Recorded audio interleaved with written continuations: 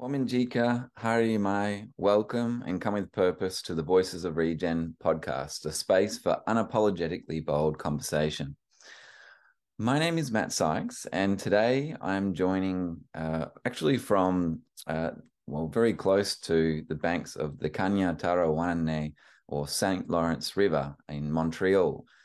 So before we step into this conversation around national governance for regeneration as part of the broader market conditions for impact series, I'm just going to take a moment to acknowledge the Mohawk Nation of the Iroquois Confederacy, and in particular, the Kanawake people that have been our guests as I'm recording this around the time of COP15, the UN Biodiversity Convention. Today, we're joined by two guests coming from Scotland, and actually Scotland to also acknowledge each of the paths of our ancestors, including my grandmother, who was born in Scone. And so you might have picked up that our guests are coming from Scotland. I think perhaps both in Edinburgh. We'll hear more in a moment. So we have Michael Weatherhead, who is development lead of the Wellbeing Economy Alliance, an organisation that's doing some amazing work and advocating and supporting governments and regions in their transition to a more socially just and ecologically aligned economic model. And then we also have Gary Gillespie, one of his colleagues and the Director and Chief Economic Advisor of the Scottish Government, joining us as well, and Scotland being one of the beacons for implementing some of the wellbeing economy principles, but also leading in other areas as well. So it's going to be really interesting to dive in, and perhaps just to set the scene a little bit. What do we mean when we're talking about national governance for regeneration? We are talking about the supporting conditions in terms of policy, leadership programs, and other factors that can produce this social, cultural, ecological, and economic shift to a more, holistic society and indeed form of economic development. So on that note, I'm going to pass straight across to Michael, because Michael was the bridge in meeting Gary here, and I've had the opportunity to be part of a number of Wellbeing Economy Alliance events, but it's really great to have some space to talk a little bit more in depth, Michael. So, Michael, it'd be lovely to hear a little bit more about you, your organization, your role, and if there's an experience in your life that really is an example or a symbol of regeneration for you. Over to you. Otherwise, thanks very much, Matt. As you said, I'm the development lead of the Wellbeing Economy Alliance. It's a really useful title because it basically doesn't really describe anything specific. It allows you to do kind of everything, which is what I've kind of been doing since we co-founded the organization back in 2018. So before then, I was with the New Economics Foundation, which is a London-based think tank. I joined them to set up their consulting arm. And before even that, an ODI fellow working as an economist in the Caribbean. I would say my sort of so there's a clearly an economic thread running through all of those positions. We'll talk in more as the podcast goes on as to why Real does what it does. But in terms of a story of regeneration, I think I'll probably go back to what may be the very beginning of my economic journey, which was when I used to get taken along to church by my parents, which wasn't super thrilling for me. But what I did enjoy about it was that my dad used to run the Tradecraft store. So Tradecraft was the fair trade store. So I learned to apply Christian guilt in the selling of dried apricots to the various attendees of the church. And why I say that was a sort of an example, a personal story about rehabilitation, was that it sort of gave me a faith that economics or trade could be done differently. And very interestingly, about 20 years later, so I mean, I was only young, 8 or 9 years old, sort of selling these dried apricots. I actually went and did some work in northern Pakistan where those apricots were from, and actually saw the rehabilitative effects of fair trade on some of the villages in northern Pakistan. And so, I think that's possibly what began sort of my journey, if you like, on this path. Yeah, we've got an expression out of Australia in one of our songs. I'm not sure if it translates, but it's from little things, big things grow. So it's interesting to picture you working there at a small community based trade stand, and then now scaling up to looking more broadly. Super inspiring. Okay, Gary, welcome. It'd be fantastic to hear, more about you. Thank you. Yeah, thanks very much, Matt, and it's a pleasure to join you both on this. So, my name's Gary Gillespie. A bit like Michael, been an economist most of my life, and really interested in economics and economic systems from an early age. I'm based in Glasgow, brought up in Glasgow, seen quite a lot of change in Glasgow in my early career, early youth. In fact, the 1980s, quite a tough depression, recession, and really interested in understanding how economic systems really from that age impact in people's lives. So studied economics at university, did a master's, a PhD, became an academic for a period, and then joined government in 2000. I joined the Scottish Parliament Scottish Government a year after the Scottish Parliament had been formed. And I was really interested in how you apply economics in public policy. That was really the driver for what really interested me. I've been in government now 22 years, 11 years as Chief Economic Advisor. So really great job, fascinating job. You get to work in all real life issues, everything that's impacting the economy of Scotland. So it really keeps me of interest in what is a great job. On your question about regeneration, so regeneration kind of fascinates me as an academic. I looked at regional policy, how we regenerated different areas, but probably going back to my early roots in the north of Glasgow, quite an industrial area.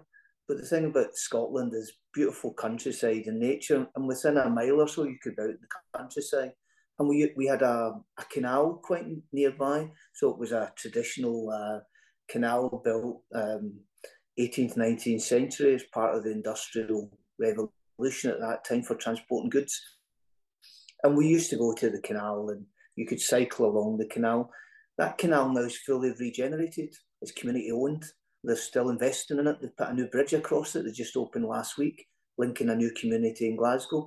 So it was pretty grim when I was young, but it was a kind of symbol of how you can take back a beautiful area of nature now. It's well used for people to walk in, and it's a kind of a really potent symbol of regeneration in Scotland. And the other thing that the canal gave us a path was into the countryside. So I do a lot of cycling and I enjoy getting out and about. So regeneration is really important to me in that context. Yeah, thank you for sharing, Gary. Just picking up on a couple of things that you shared. Well, I guess creating a bridge between the two, talking about the canal, talking about the space of the church and the market that was attached to that. They're quite localized community spaces which then become grounding points. It's so interesting when we go back to some of, I guess, where we come from and the principles that then become bedded later in our work. But it seems like there was a couple of things in what you shared, Gary, around that transition from the depression to then trying to work out that journey, out of it for the country, and the role of economics playing in that, and making a bridge perhaps to the time that we're living in this kind of post-COVID type era, and the opportunities that present themselves ahead. So yeah, thank you very much, both of you, for sharing those. I guess with that grounding, it would be great to start to dive into this concept more of national governance for regeneration. And perhaps just before we do that, I wanted to share some of the themes that we've covered in this podcast series so far, just to give it context. So we've looked at impact procurement, we've looked at organizational governance for impact investment, impact reporting and storytelling, and also more recently, natural capital accounting. So there's a number of layers and things that no doubt will come up perhaps in different ways in this conversation. But when we do scale it up at the national level, Gary, I'm going to pass it straight back to you. What are some of the unique ways that Scotland is approaching its economic development and budgeting, and specifically with that social and environmental focus? Yeah, no, thanks very much. So in Scotland, we talk very much about transition to a well-being economy. So that's touching on economic, social, environmental well-being, obviously including nature and biodiversity. So that's the kind of umbrella framework for the government. And really, if you look at the current climate that we're in, or the current impact we're in, we're dealing with multiple crises at the moment. You're obviously in Montreal at COP15, biodiversity loss. We've just recently had COP27, and we're in the midst of a cost of living crisis within Scotland and the UK at the moment, which is having a real material impact on people's well-being. So the notion of kind of people, planet, community, how you respond to events is really central to a lot of how we look at things in Scotland. The role of public services, the role of kind of person-centred services, and how you respond to that. In the specific context of budget and what we're doing, we actually have a budget this week on Thursday, which will set out the budget for next year. And within that budget, there'll be key themes around kind of linked to the wellbeing economy, really around protecting people's wellbeing, the environment, cost of living, child poverty, the kind of key themes that are there at the moment. So in that context, I think Scotland, probably in my lifetime, has always had a stronger community feel in the context of people understand community and that, and the importance of that. I mean, some specific things we're doing, the Scottish Government, the Scottish Parliament, there's a Community Wealth Building Act, looking at how we can enhance community wealth building within local areas. We've just, there's a circular economy bill about kind of recycling. The just transition is a massive issue for us in Scotland, how we develop that in line with our net zero commitments to 2045.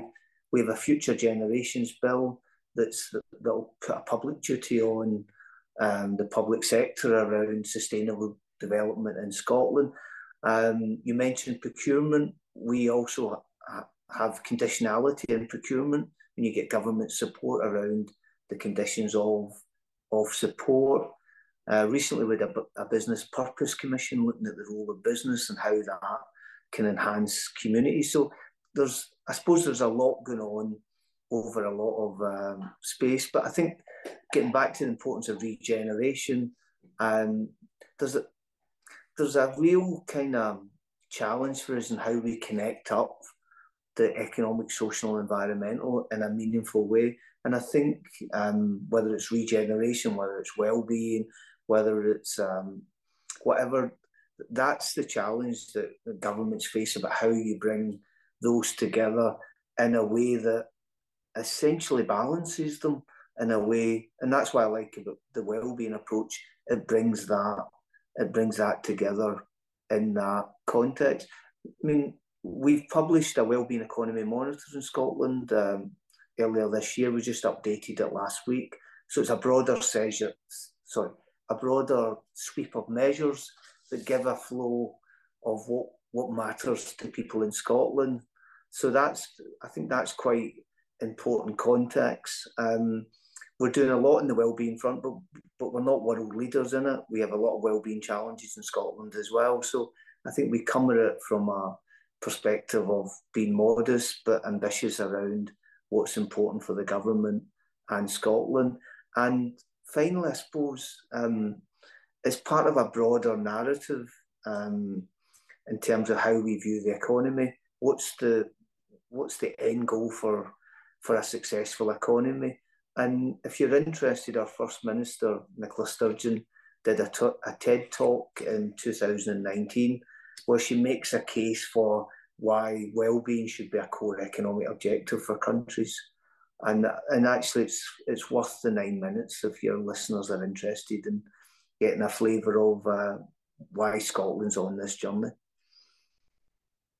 Absolutely, we'd love to include that as a link in the follow-up, because these little stepping stones that spin out of the podcast are really important to continue the conversation, and really grateful for the way that you walk through that seemingly so easily, Gary, in outlining some of those examples. The Future Generations Bill and the Business Purpose Commission are two things that perhaps we can come back to in a moment and dive a bit deeper. But all of those, talked about Just Transition and Community Wealth Building Act, all of these as initiatives that are starting to move the energy towards the well-being economy. And I think the way that you position that in saying, we're not perfect at this, we don't have it all together, but we're setting out on that journey. I think that humbleness, that pragmatism is probably something that's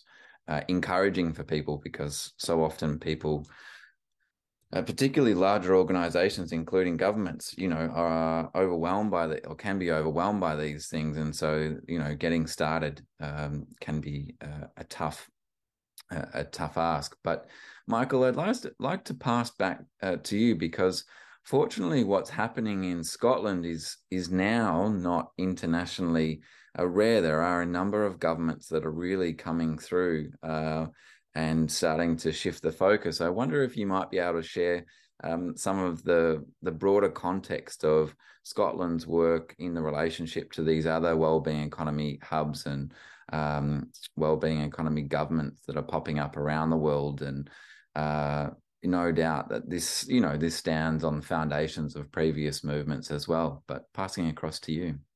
Yeah, no, thanks, Matt. I think what was really interesting about what Gary was describing there is there's lots of different framings, there's pathways, there's different ways of calling what are, ultimately all in service of moving to an economy that is in service of well-being. So, future generations, circular economy, community wealth building, they all have a place in the well-being economy lexicon. Because they share the same values at the end of the day. This is a different values-based system. And I think, that's what the governments are to be applauded for, in that, yes, they're not there yet. Scotland's not perfect. You could also say, and ministers have said, there's an implementation gap. There is a need to go from rhetoric to action. But there is an intention and a direction of travel which needs to be recognized and celebrated, because there aren't that many examples around the world of this type of thing. And I think WeGo, which is the Wellbeing Economy Governance Partnership, of which the Scottish Government was one of the founding members, together with New Zealand and Iceland, is one of those exemplars, which I think creates great interest around the world. Now, over the last couple of years, those three have been joined also by Finland and Wales. And Canada is an active participant together with those 5 core members of WeGo. And, they are reframing how we think about indicator sets, how we think about budgets, and it's getting interest. I mean, just take, for example, I was in New York last week, and I was with others together with the New York City Comptroller. So I had to look up that title as well, but it's basically the Chief Financial Officer. New York City has the largest municipal budget of any in the United States, $95 billion per annum. That's bigger than the budget of the Scottish government. And I was in conversation with him about WeGo and what is taking place there. And he was really interested, in this framing. This guy controls a huge budget. And to show that there is the possibility that you can use that to catalyze a different way of doing economics in your locality, he was all ears for that. So the fact that we have this exemplar that we can show to people, even if it's not perfect, it gives people it makes them feel brave enough to take that first step, I think. And that's really, really important. So, it's sort of the symbol it offers as much as the actual practical actions those within the partnership are starting to move forward, is what's so good about it. Yeah, I think firstly that bridge that you gave between the scale of New York, as relatively a small island, but then the scale of Scotland, and then talking about the ways that, of course, the principles translate, but the different scales of action and implementation and planning that we're talking about here. We have another episode coming out shortly around, I guess, regional superpowers for impact. So looking at the unique positioning of different places, considering their expertise in tackling specific social and environmental issues through business and economics. And I guess just noting that, this movement is happening at all of those different levels. But the power of benchmarks, the power of flagships, the power of examples is so vital. And even yesterday in the Business and Biodiversity Forum here,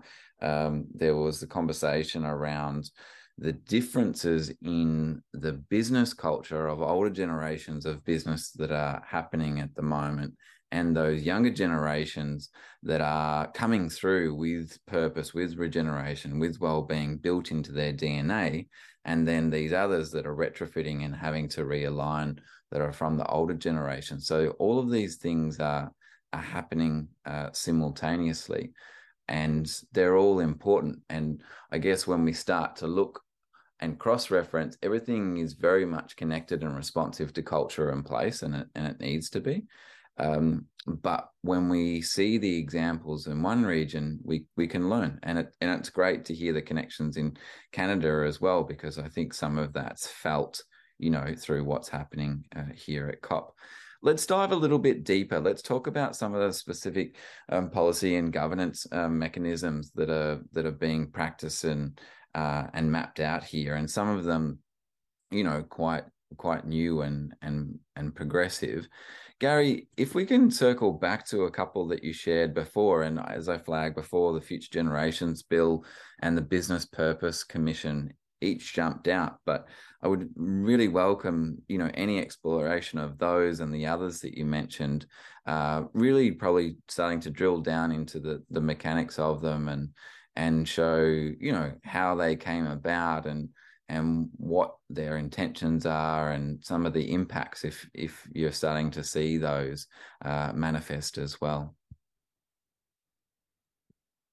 Yeah, no, great, and happy to come in on that. Maybe just before I go into them, picking up on some of the points that you mentioned there and Michael mentioned about the wellbeing economy governments.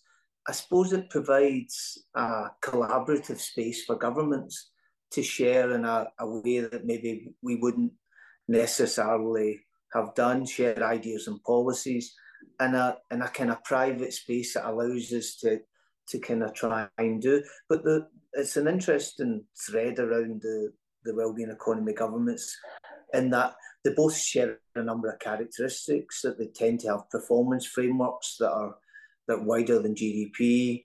And actually there's, in the engagement that we've had since really 2018 when it's launched, it's amazing the similarities between the countries and the issues that we're dealing with.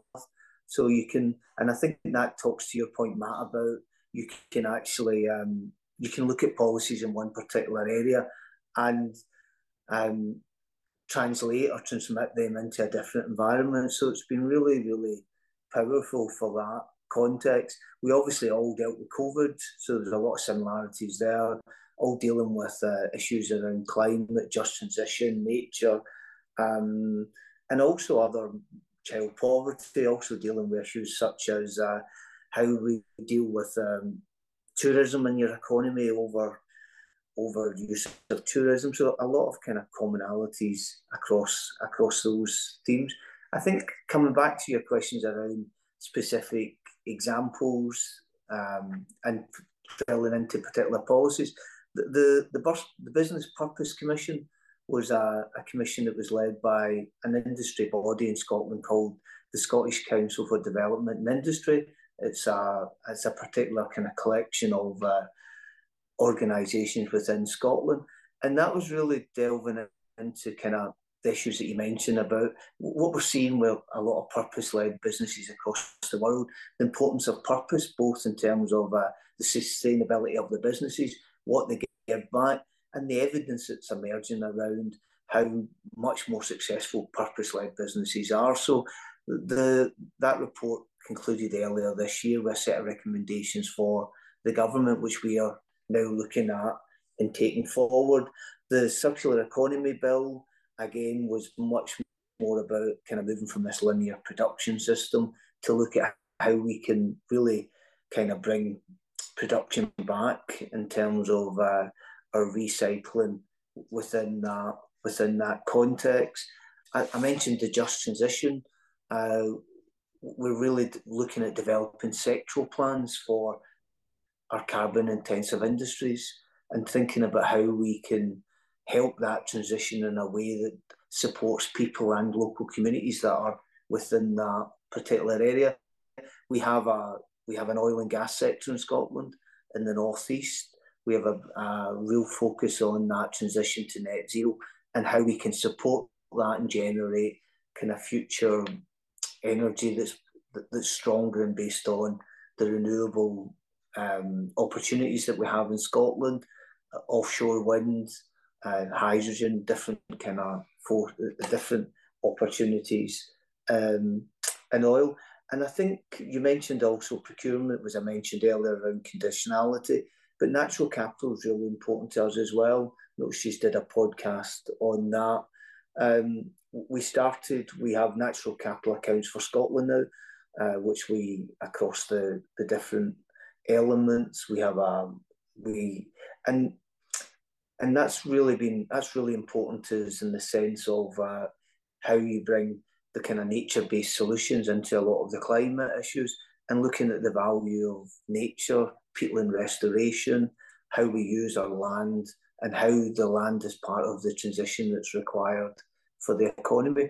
It's really hard to pick any one type of policy and say, well, that's more important than the other, because it's really, I mean, you're trying to change a system here, and it's everything kind of contributes to it. So, I mean, that's been one of the particular challenges. If I go back to the wellbeing economy, governments, Iceland are particularly strong in a number of areas. Gender, wellbeing, have really progressive policies, and it's led out of their participation in the wellbeing economy governments is led out of the Prime Minister's office, so really strong in terms of that government's focus.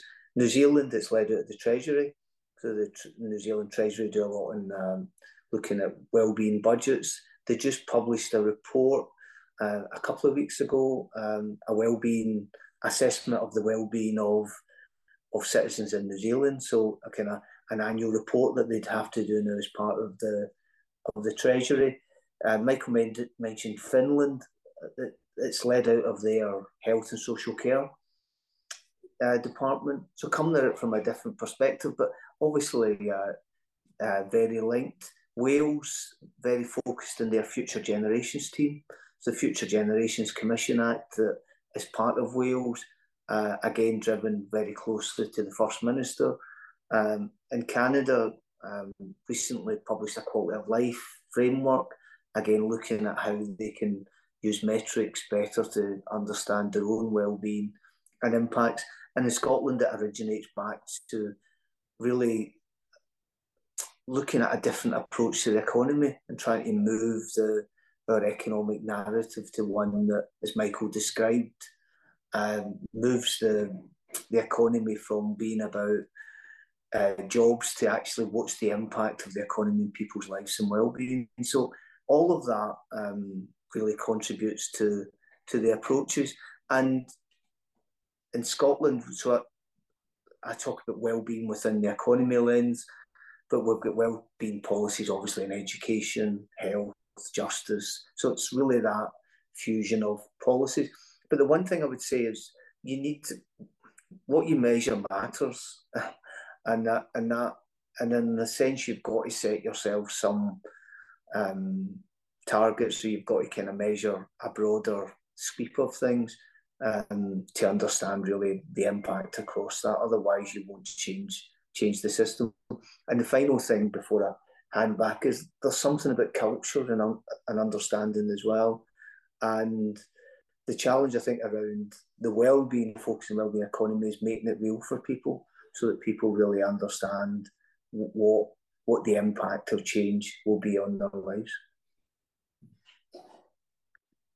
Brilliant. Thank you, Gary. That was, a brilliant dive into Scotland's picture, but also to look at some of the other localizations in the other well-being economy government areas. And I think when you walk through it like that, and you're talking about the housing, the positioning of this work within relation to specific governments, or just a couple of examples there. You talked about, in Iceland, that it's being led out of the PM's office, in New Zealand being led out of the Treasury. It shows the positioning, the interface, but also perhaps there's flexibility here. There's quite a broad spread in the way that those were localizing, but I guess we can't take it away from one of your key comments around it being systemic. It's not one set of policies, it's not one department, it's really about that whole system.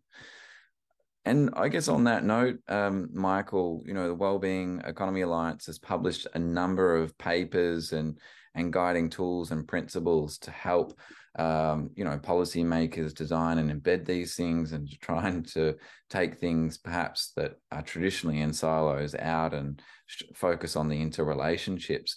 I'm just wondering, are there some of the key points or principles when you're mapping out and you're working with governments and you're trying to make that delineation between a traditional financial budget or operational system opposed to a well-being budget, that you try to emphasize? Because it feels like we're managing this balancing act here. We're in a state of divestment, but also investment in new markets and new potential simultaneously. Yeah, no, absolutely, Matt. Traditionally, and Gary's alluded to this already, government budget analysis really focuses on assessing impacts on a limited set of economic outcomes, GDP, inflation, unemployment, this kind of stuff.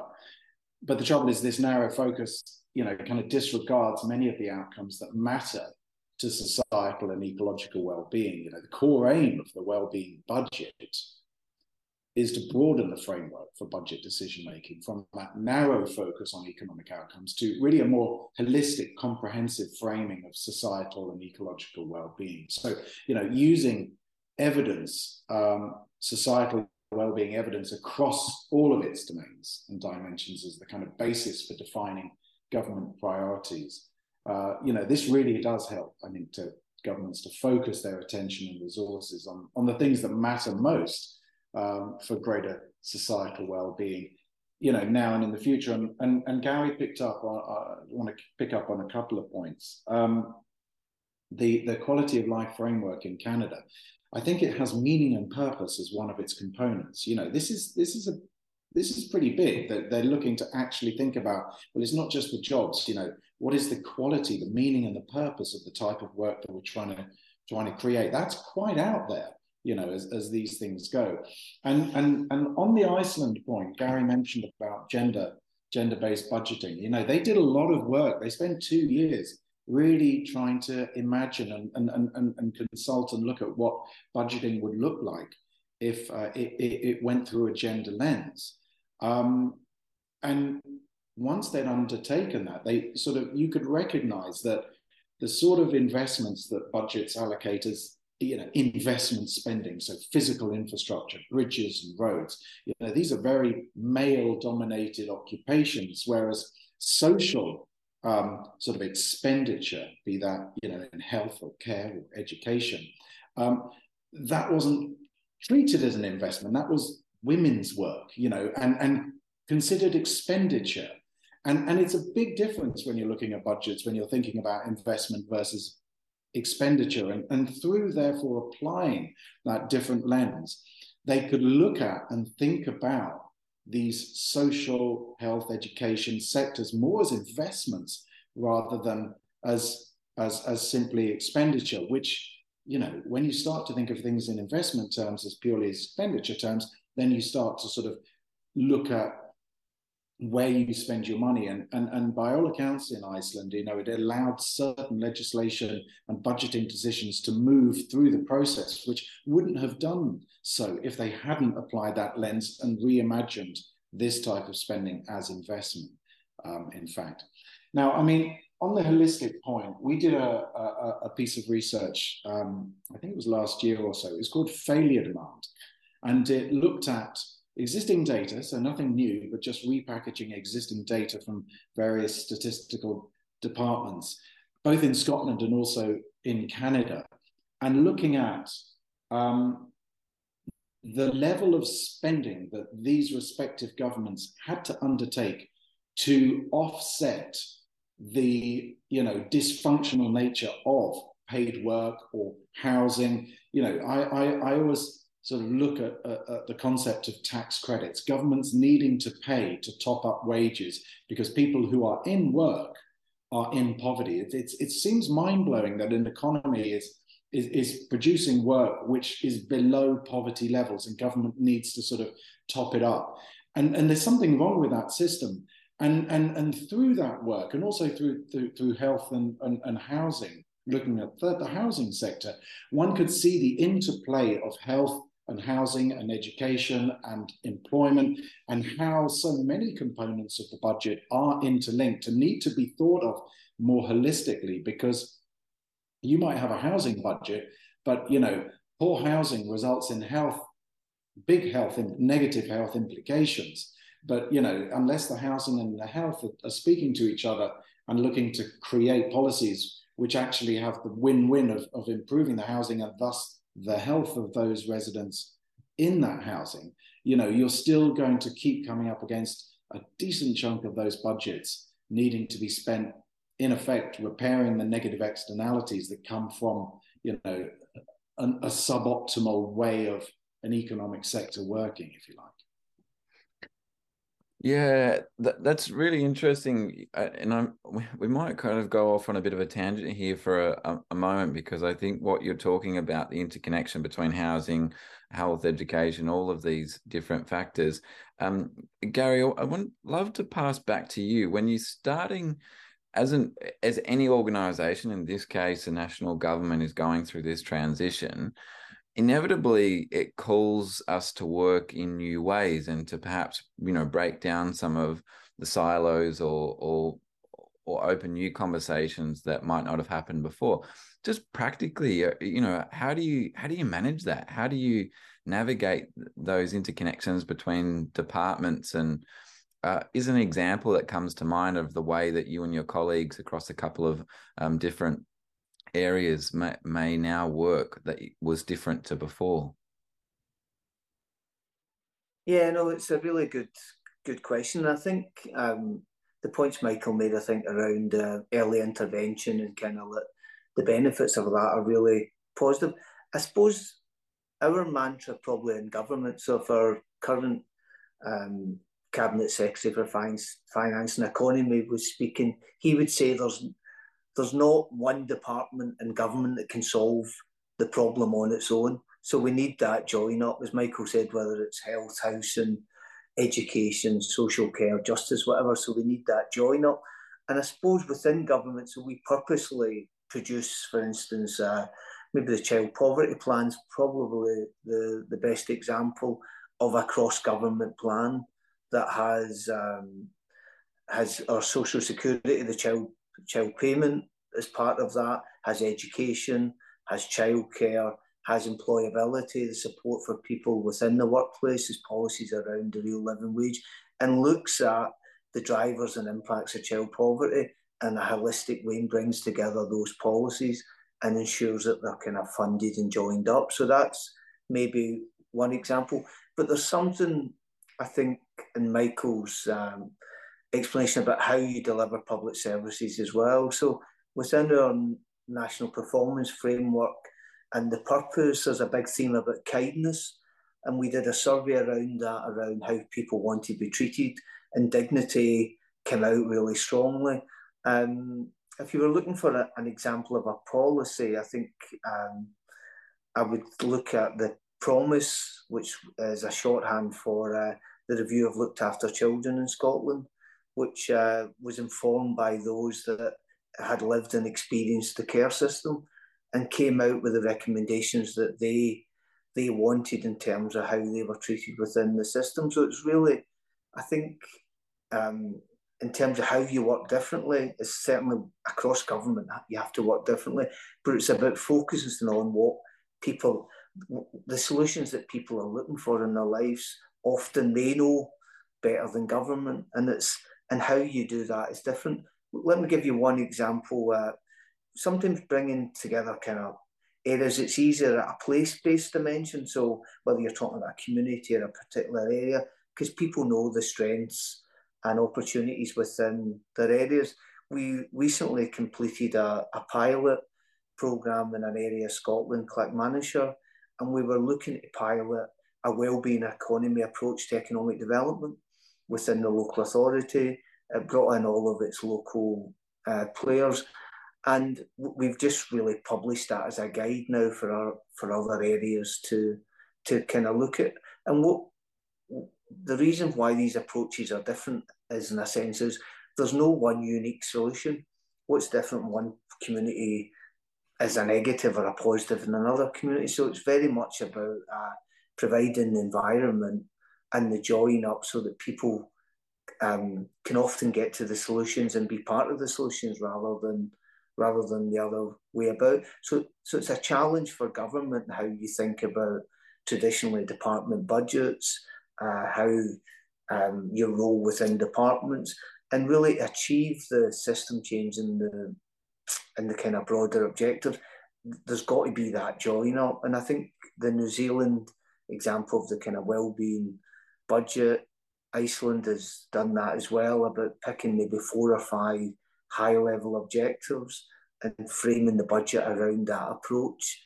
It's really kind of forcing the kind of join up of the resources and such. So I think there's loads of examples going on in Scotland, across the UK and other WeGo countries, and in other countries. The work that Michael does, bringing forward examples of really pioneering work in communities across all areas of the world, is really positive in that grasp. But from a government perspective, it's about letting go. It's about kind of not having top-down solutions. It's about engaging with what people need, want, and providing the framework for those solutions to emerge, and recognising that will be different in different areas. So if you want to try this somewhere, start on a place, start on a smaller scale, and I think that is a way to maybe get into it in a way that enables you to break down the barriers. So we published that study for Clackmannanshire, and we're just about to publish a local economic kind of toolkit around the wellbeing economy monitor as well, to help our other areas of Scotland also. Brilliant. Yeah, I just love the openness of sharing through example and case study here. It feels like that generosity, that kindness, these are different words that perhaps when people are talking about the economy, not traditional, but it's really encouraging, and it makes so much intuitive sense. I feel like we're starting to shift towards our future gaze here. So let's lean into that. And Michael, I'm going to come to you. You mentioned different kinds of infrastructure that are being built through the wellbeing economy. Things that are not, traditional masculine bridges or nation building infrastructure in that way, but perhaps quite different. So when you look towards the future, what kinds of infrastructure do you imagine, and where do you take inspiration as you look into that crystal ball, or probably more felt knowledge and wisdom? Well, I already take inspiration from things that have happened in the past.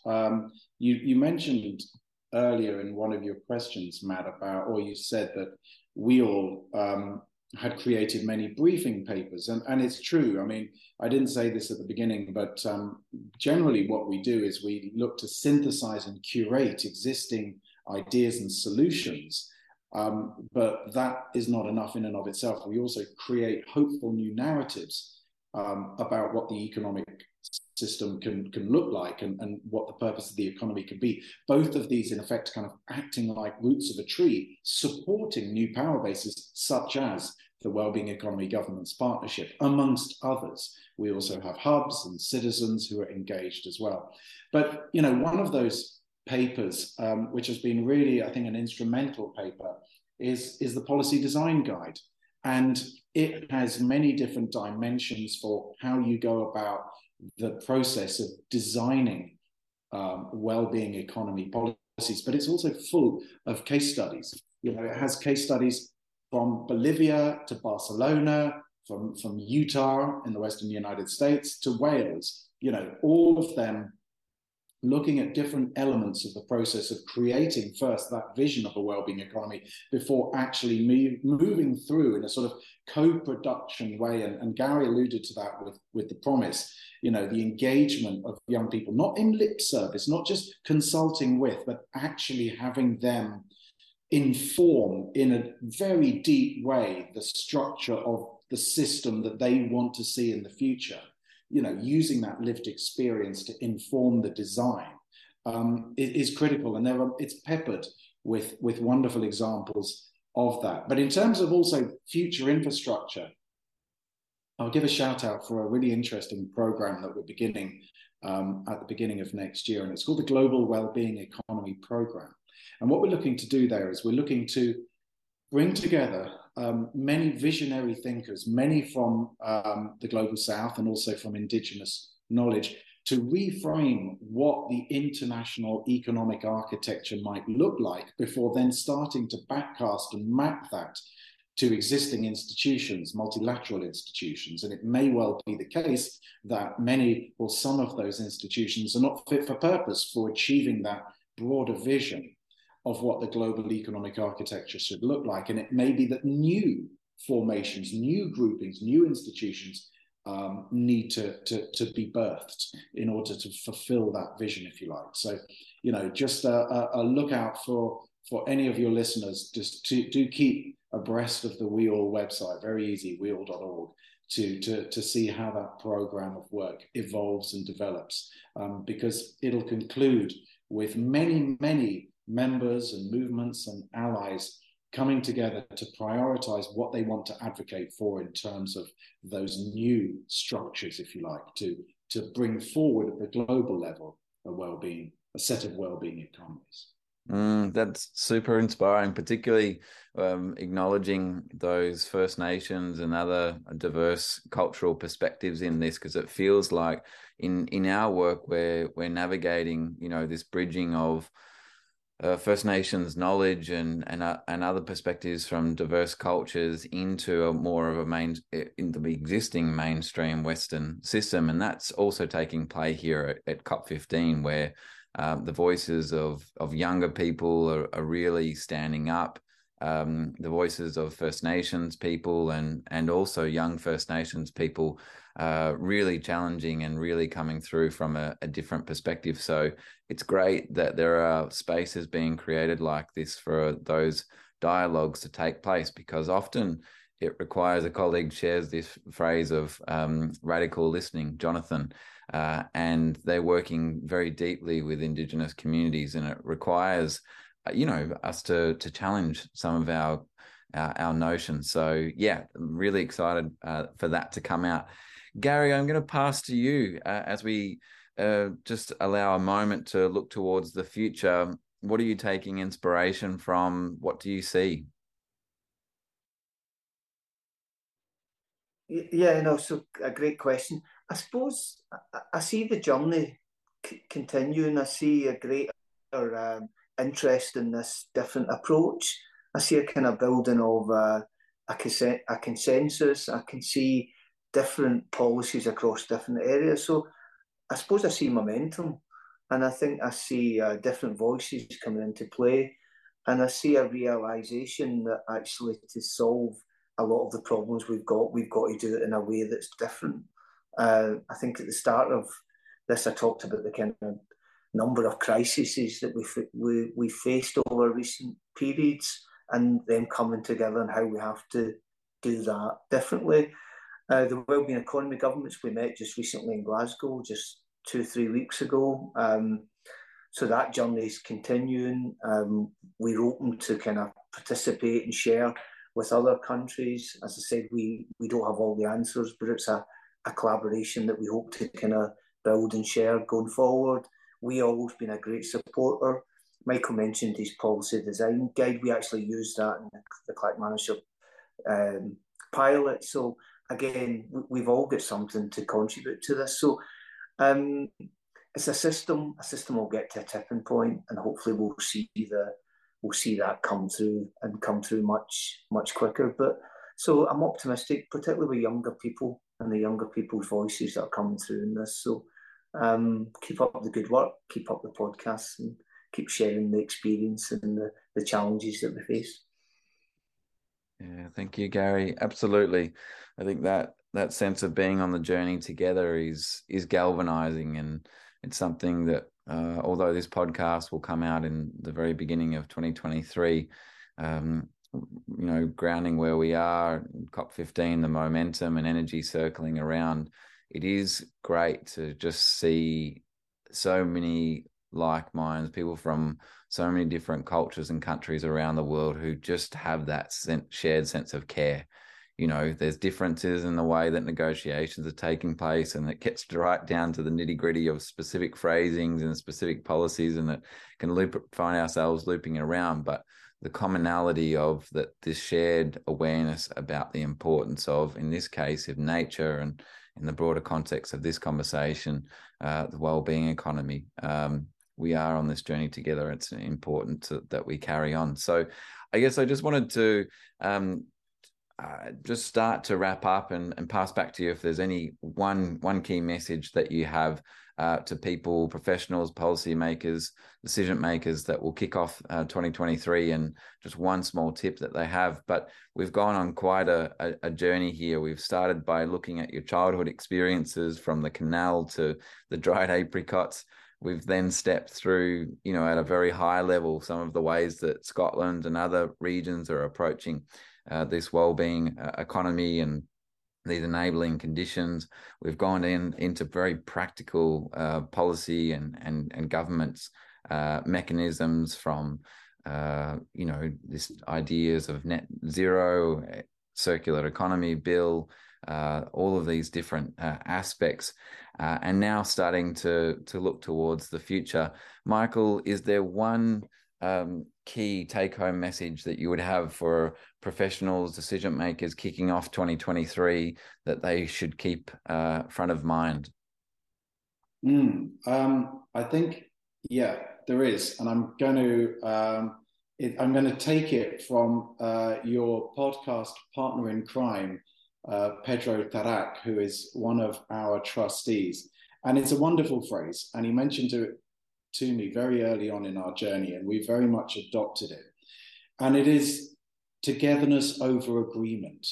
We can't get too stuck in the weeds and not move forward and maintain the momentum that Gary mentioned, simply because we're getting stuck on small details. The togetherness is what is so important. If we are all the actors who want this move to a more socially just, environmentally harmonious economy to come to fruition, togetherness over agreement is critical.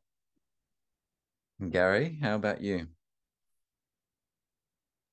Yeah, no, that's a lovely saying, Michael, and I think that's very true. I think that we share more commonality than anything. For me, I don't know, in my own personal, I heard a speaker a number of years ago who said something like, every contact or touch leaves a trace, and that's always stuck with me. And any engagement I have, or how I kind of try and interact with people, place, I think, about what kind of trace or what experience you're leaving with people. So I think, again, in a system perspective, for people, start a conversation, think about your own impact, what you're doing, what your purpose is, how you're trying to change things, and you will leave a positive trace. That's my message to you. Together over agreement, every contact leaves a trace. There we have it. National governance for regeneration, and considering very much a deep dive here of wellbeing economics. Gary and Michael, I want to thank you both so much for the generosity of your time and sharing your experience, and really confident and excited about this being a source of inspiration, a seed that people can pick up early in 2023 to carry into their work. On that note, we'll wrap up this Voices of Regen podcast and keep an eye out for upcoming episodes. This is starting to create the closing of this market conditions for impact series. Alrighty, thanks so much again, gents, and look forward to whatever 2023 may bring for us. Thanks very much, Matt. Thanks both. Great to talk to you.